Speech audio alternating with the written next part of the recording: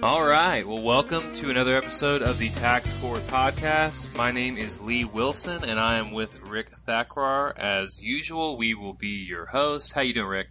Doing well. How about you? Doing great. Enjoying my time in the limelight, getting to do another intro like last time. And again, though, I'm doing it, because this is a continuation of the deference segment we started on last time. This is going to be part 2.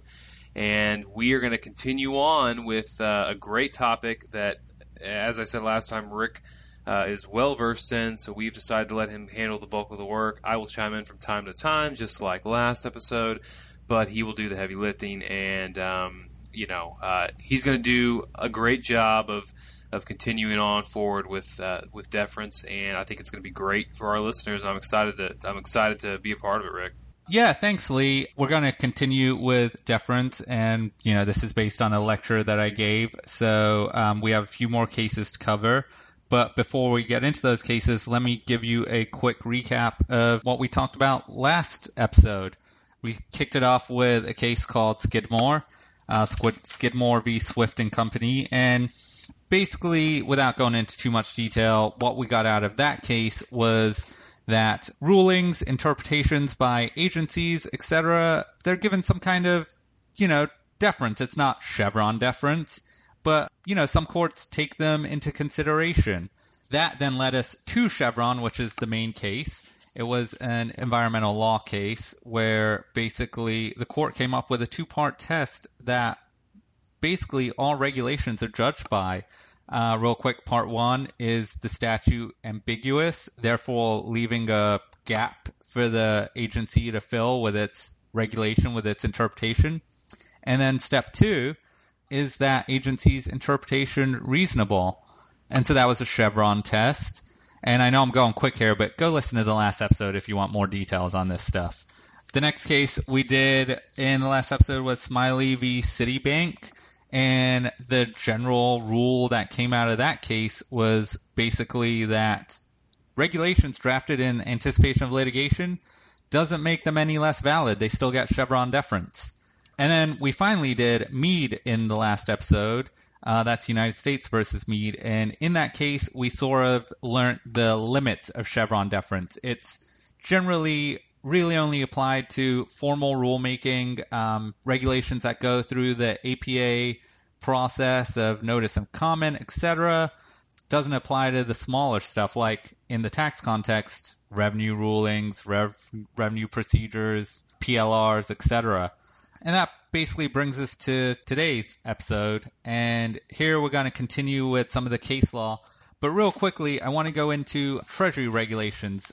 We have 2 types of Treasury regulations. That's interpretive regulations versus legislative regulations. And we sort of talked a little bit about this in Chevron, in that step 2 of Chevron, how you have explicit and implicit grants of Congress, right? So legislative regulations are those promulgated under a specific direction from Congress in the particular code section requiring Treasury to write implementing regulations. An example for that would be Section 126 C2. And then we have interpretive regulations, which are promulgated only under the general authority of Section 7805A.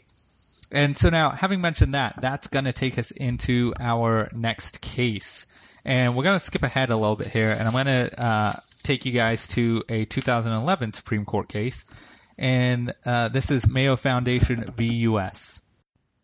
And the site on that is 131 SCT 704. And like I said, that's a 2011 case.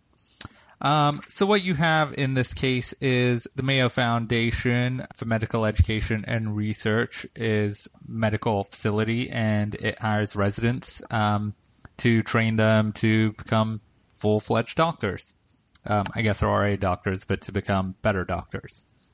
Well, so what you have is FICA requires employees and employers to pay taxes on all wages employees receive. We all sort of know that. Everyone that works get taxes withheld from their paycheck, from their wages. And Section 3101A and 3111A define wages to include all remuneration for employment. FICA defines employment as any service performed by an employee for a person employing him, but excludes from taxation any services performed in the employee of a school, college, or university if such service is performed by a student who is enrolled and regularly attending classes. And so, since 1951, the Treasury Department had always construed the student exception to exempt from taxation students who worked for their schools as an incident to and for the purpose of pursuing a course of study. In 2004, the Treasury Department issued regulations providing that the services of a full-time employee are not incident to and for the purpose of pursuing a course of study. So not entitled to the student exception, basically. And they further interpreted a full-time employee to mean any employee that normally works 40 hours or more per week. And there's actually an example in the regulations which specifically points out residents. It basically says residents aren't students and therefore aren't subject to the student exception. So now Mayo is filing the refund suit in district court seeking to get a refund of all the taxes withheld from their residents' paychecks. And part of the argument here by Mayo is that the regulation should not be given deference, that it is contrary to the statute, that these residents should be considered students, which they aren't under these regulations. So the district court grants Mayo's motion for summary judgment, and the court also holds that the regulation is invalid under a national muffler standard. And national muffler is another Supreme Court case from 1979, which we haven't discussed, but sets out a number of factors to determine if a regulation is considered valid or invalid. It should be considered valid, should be given deference, essentially. The case gets kicked up to the Court of Appeals, who uses a Chevron deference test and finds the regulation to be a permissible interpretation of the statute. And then the case gets kicked up to the Supreme Court, and the Supreme Court also applies a Chevron deference test.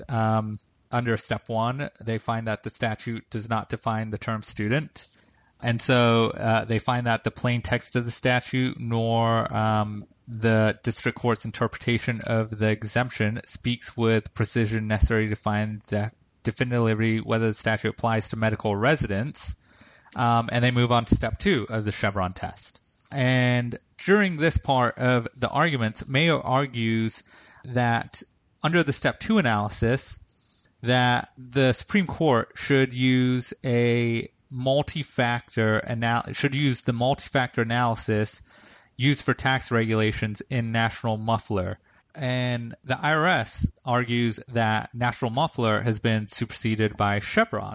And just really briefly, what national muffler says is a regulation may have particular force if it is a substantially contemporaneous construction of the statute by those presumed to have been aware of congressional intent.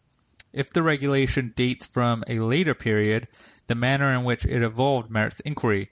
Other relevant considerations are the length of time the regulation has been in effect, the reliance placed on it, the consistency of the Commissioner's interpretations, and the degree of scrutiny Congress has devoted to the regulation during subsequent reenactments of the statute. So basically, national muffler creates all these different factors that you have to judge to determine whether a regulation should be given any force. And so the Supreme now takes up the issue of, do you apply that Step 2 analysis that we saw in Chevron to these tax regulations, or under the Step 2 analysis, do you now apply these national muffler factors? And what the court does is it actually ends up going through various other Supreme Court cases that have used Chevron deference and done a Step 2 analysis, and basically say that all of those cases have actually rejected all of these national muffler standards, all these national muffler factors. It's pretty interesting. They say We have repeatedly held that agency inconsistency is not a basis for declining to analyze the agency's interpretation under the Chevron framework, and that's from Brand X, which we'll go over soon, but that was one of those national muffler standards. They also say we have instructed that neither antiquity nor contemporaneity with a statute is a condition of a regulation's validity, and that's from the Smiley case that we discussed. Once again, another national muffler factor. And they also say we have found it immaterial to our analysis that a regulation was prompted by litigation. And once again, that was from Smiley, which we went over. And then finally, they say, indeed, in United Dominion Industries, Inc., we expressly invited the Treasury Department to amend its regulations if troubled by the consequences of our resolution of the case. So basically, you have the Supreme Court here saying every single one of the national muffler factors we've rejected since that case, so why would we now apply that? And the court actually goes on to say, and this is a good quote, aside from our past citation of national muffler, Mayo has not advanced any justification for applying a less deferential standard of review to Treasury regulations than we apply to the rules of any other agency. In the absence of such justification, we are not inclined to carve out an approach to administrative review good for tax law only. To the contrary, we have expressly recognized the importance of maintaining a uniform approach to judicial review of administrative decisions. We see no reason why our review of tax regulations should not be guided by agency expertise pursuant to Chevron to the same extent as our review of other regulations. And then another thing that Mayo argues in this case is they get into the distinction between specific authority regs and general authority regs. The argument is that in two previous cases, Rowan and Vogel, there were different standards applied to different kinds of regs. In those two decisions, the Supreme Court had said, and these decisions came out before Chevron, in two decisions predating Chevron, this court stated that we owe the Treasury Department's interpretation less deference when it is contained in a rule adopted under that general authority than when it is issued under a specific grant of authority to define a statutory term or prescribe a method of executing a statutory provision. So basically what we have here is Mayo asking the court to provide less deference to a regulation if it is a regulation pursuant to the general authority versus the specific grant. And this regulation was promulgated under the general authority of Section 7805A. But the court doesn't buy this. The court says, since Rowan and Vogel were decided, however, the administrative landscape has changed significantly. We have held that Chevron deference is appropriate when it appears that Congress delegated authority to the agency generally to make rules carrying the force of law, and that the agency interpretation claiming deference was promulgated in the exercise of that authority. Our inquiry in that regard does not turn on whether Congress's delegation of authority was general or specific. We believe Chevron and Meade, rather than National Muffler and Rowan, provide the appropriate framework for evaluating the full-time employee rule.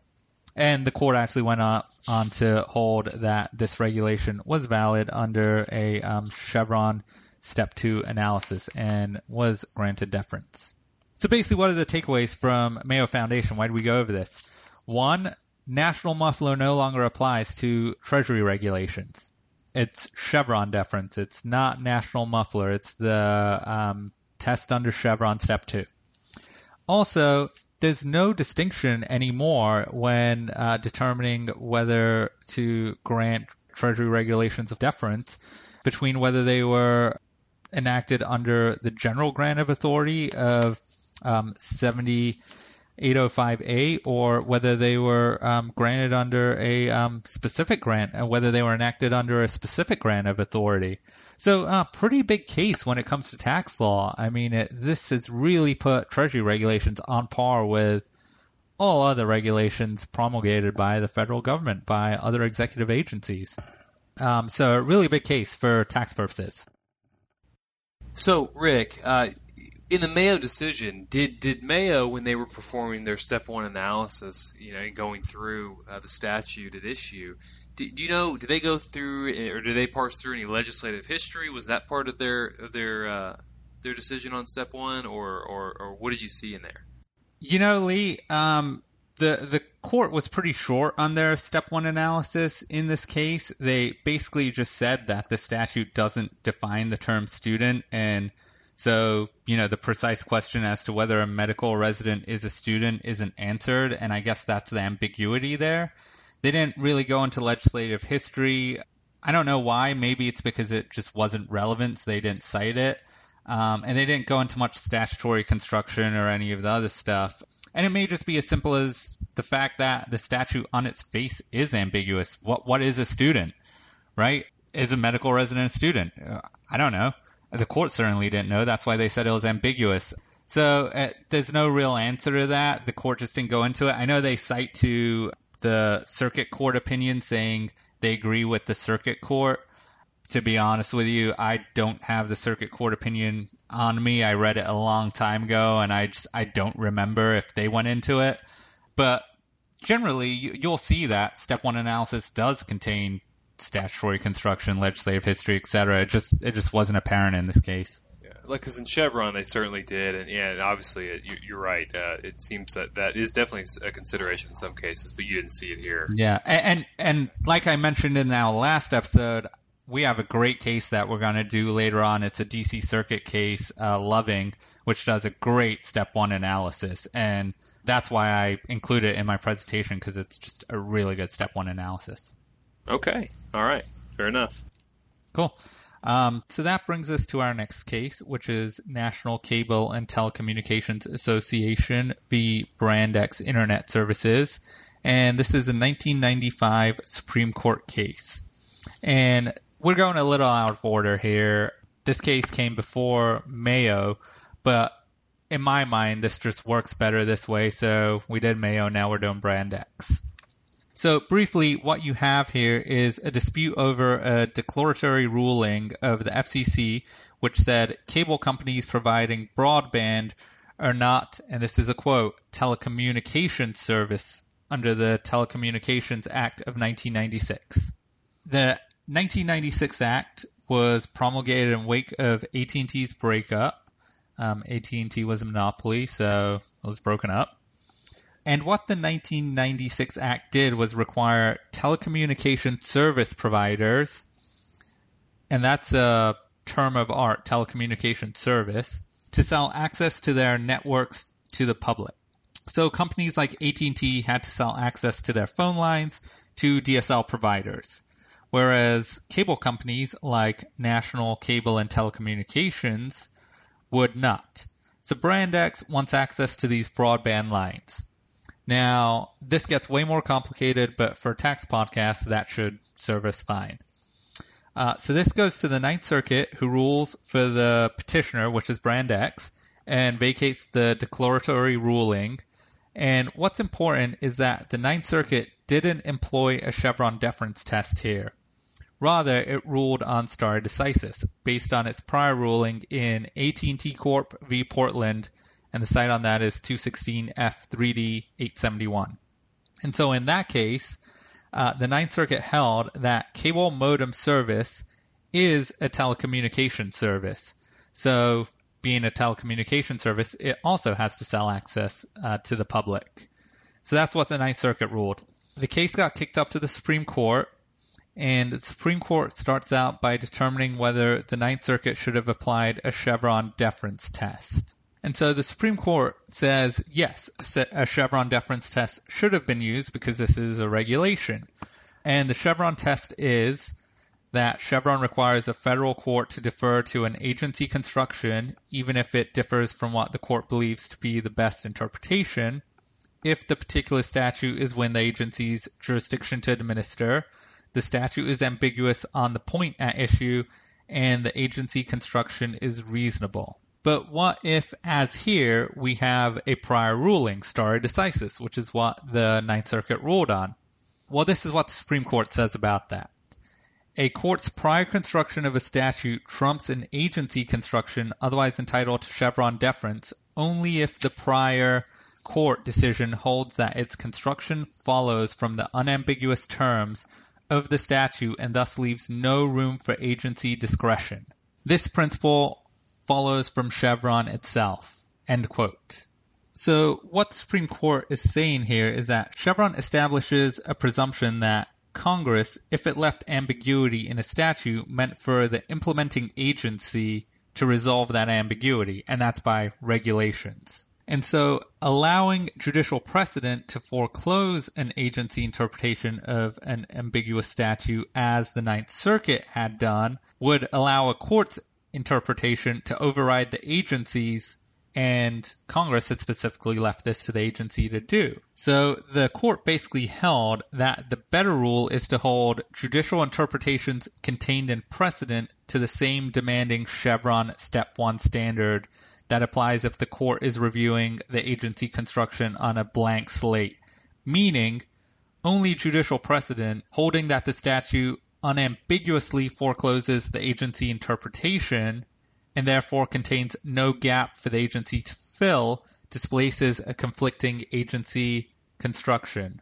So basically what you had here was the Supreme Court saying that only where the statute is unambiguous can stare decisis rule the day. So now there's this sort of pre-test you have to do to see, well, I guess it's technically part of the Chevron Step 1 test. Now you have to see whether the statute is unambiguous to even see if precedent can apply, because if the statute was ambiguous, it wasn't for the court to decide. It's through agency interpretation for that ambiguity to get cleared up.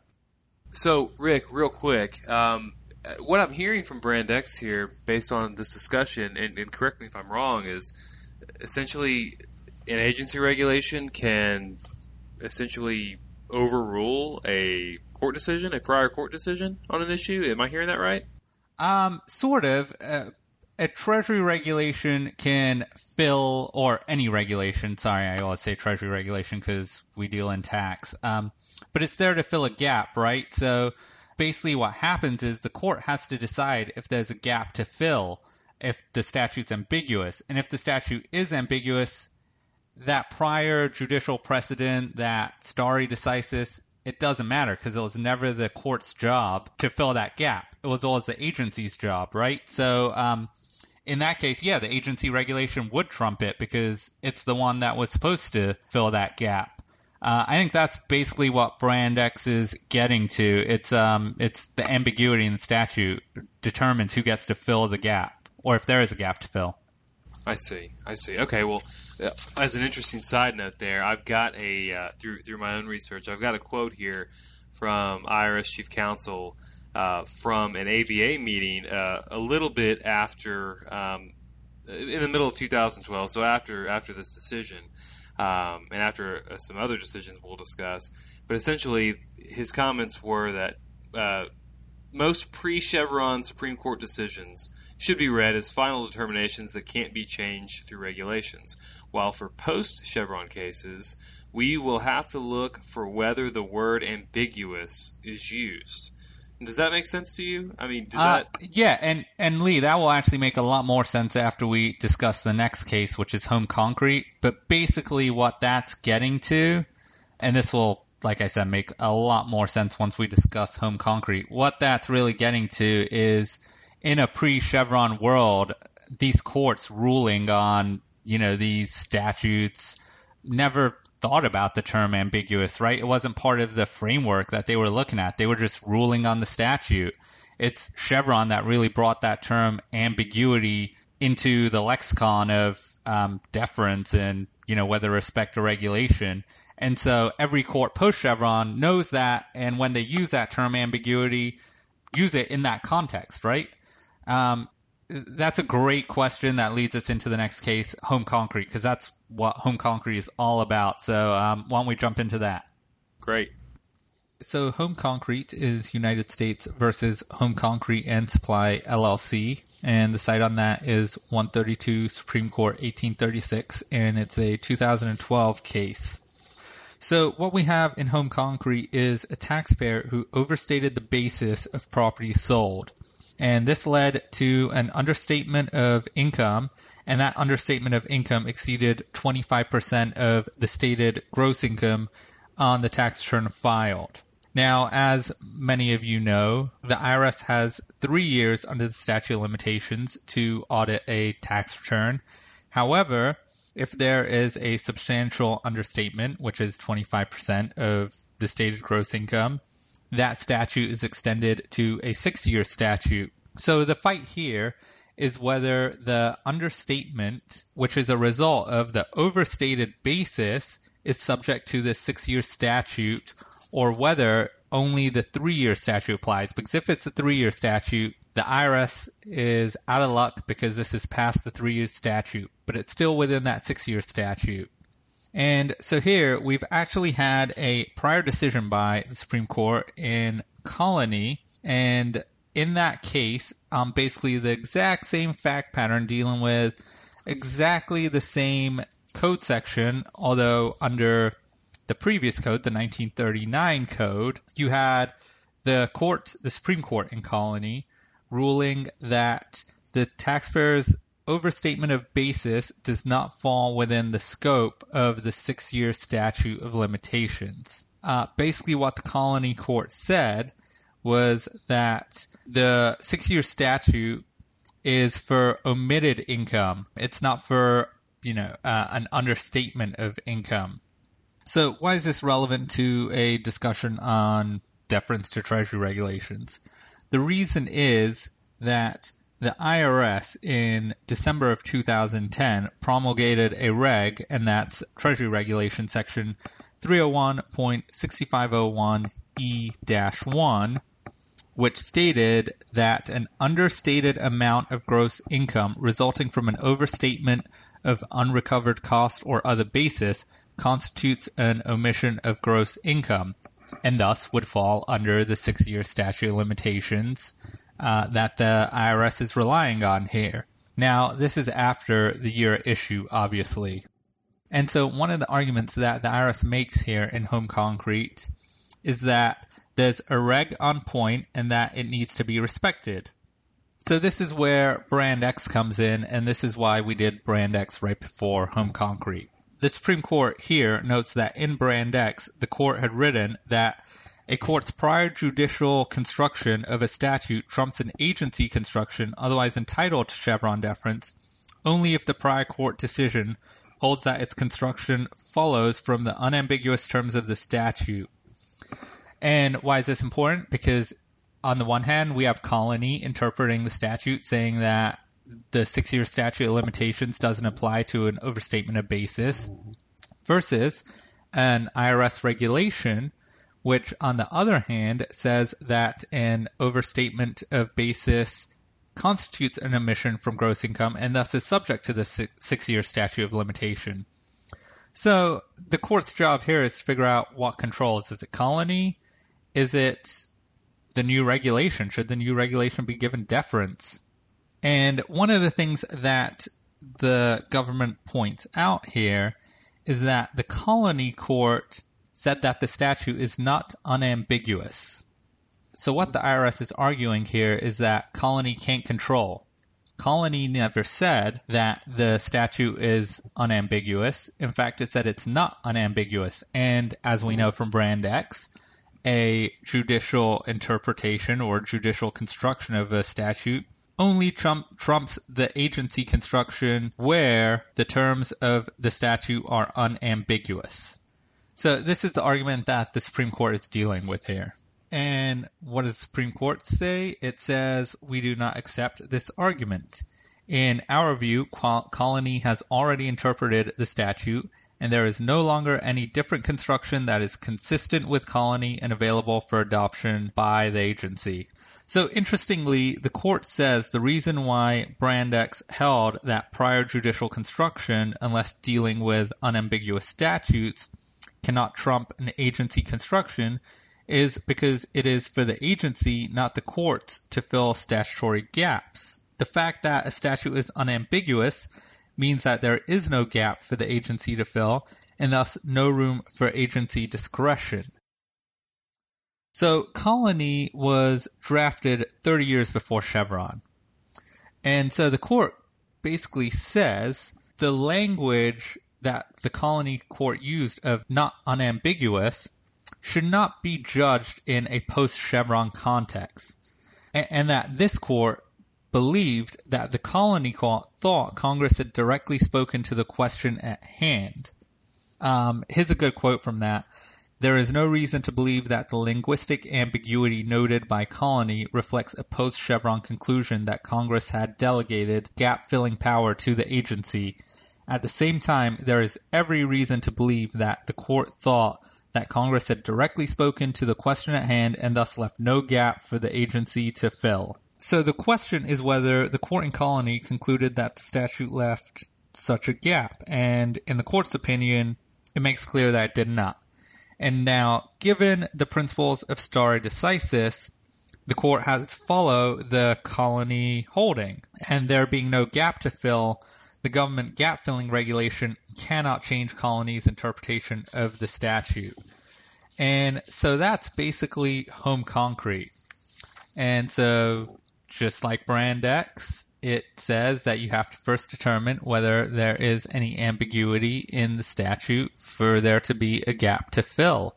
Only this is now applied in a tax context, which is why it's relevant to a tax court podcast.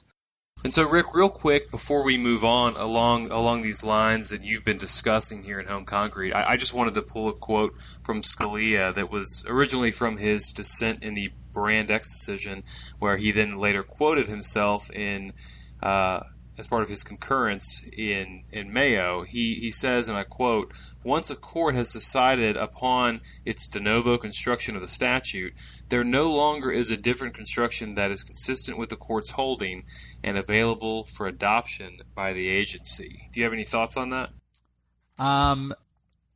To me, and I could be completely wrong about this, but it sort of sounds to me like, obviously Scalia doesn't agree with Brand X's holding because he dissented in that opinion. But to me, it sort of sounds like Justice Scalia is saying that if a court gets to interpret the statute first, it's the law. And, whether there's gap filling or not, the agency can't overrule that with their gap filling. It's almost as if he says the ambiguity doesn't matter if the court gets to it first. And this whole, thing that they talk about in Brand X and Home Concrete about how the ambiguity should be filled by the agency, that was Congress's intent. It seems to me that he doesn't really buy that or care about it. I don't know. I'm not in Justice Scalia's mind, but that's my interpretation of it. But it's the dissent. It's not the law. Okay, yeah, no, good point. Well, hey, real quick too, on another note before we move on, just so our listeners know, this Home Concrete decision made big waves a few years ago when it was decided in the whole, and if you practice in the tax court and you deal with taxpayers, this 3-year versus 6-year statute of limitations is very important.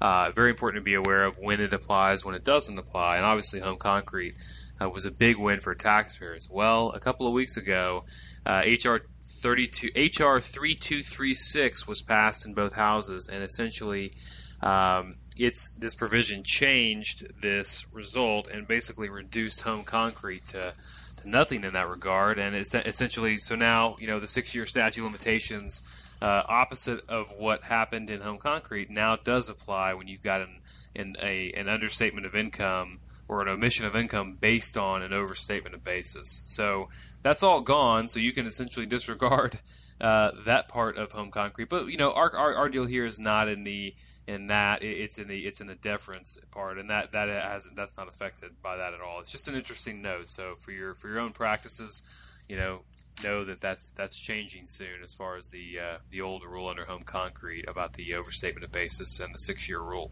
Yeah, and that's Congress's choice, right? Congress makes the laws. They can change any law they want. So we see that they're changing that. The funny thing about that, though, Lee, is part of Home Concrete and Colony and, just going through this case, they went through legislative history and they said that the reason that the overstatement of basis wasn't included in that 6-year statute of limitations was because an overstatement of basis still reports the income, right? It still reports the transaction. And that 6-year statute was really to give the IRS more time to find stuff that wasn't reported. And that if it was, that 3-year statute was fine, for the IRS to go after it. The IRS had the information. They had the transaction here. They could analyze that within 3 years. It seems like Congress has done a 180 on that. I'd be curious to see the legislative history accompanying this new bill to see if their mind has changed on that aspect of it, or whether this is just in reaction to, home concrete, etc. That's a good point. Well, obviously, at this particular time, they agree with the IRS's and Treasury's prior position that didn't win. Yeah. So I actually thought that old legislative history and that old reasoning was pretty clever, and I thought it made a lot of sense. But I'm not a lawmaker. What do I know? Right, it does make a lot of sense, and I think for some of our listeners who aren't familiar, this I think a big motivator for all this stuff was these son of boss transactions, right? Tax shelters where they kind of can. Where a lot of this stuff is done in a way where the information isn't as transparent, Sure. etc. Yeah. But anyway, so here we are, and that's where we are now. So just an update. So see, you don't just get history, you get current events here too. Yeah. So, although who knows how current it'll be when someone listens to this. Hopefully it's up there for a long time and it's not that current, but who knows? True. Good point. But actually, let's cut it off here again and make this a 3-parter, simply because we're up against that 30-minute mark again, and we still have a couple more cases to go over. So let's wrap it up here and bring it back in the next episode. What do you think? All right. That sounds good. And I guess I'll close us out then.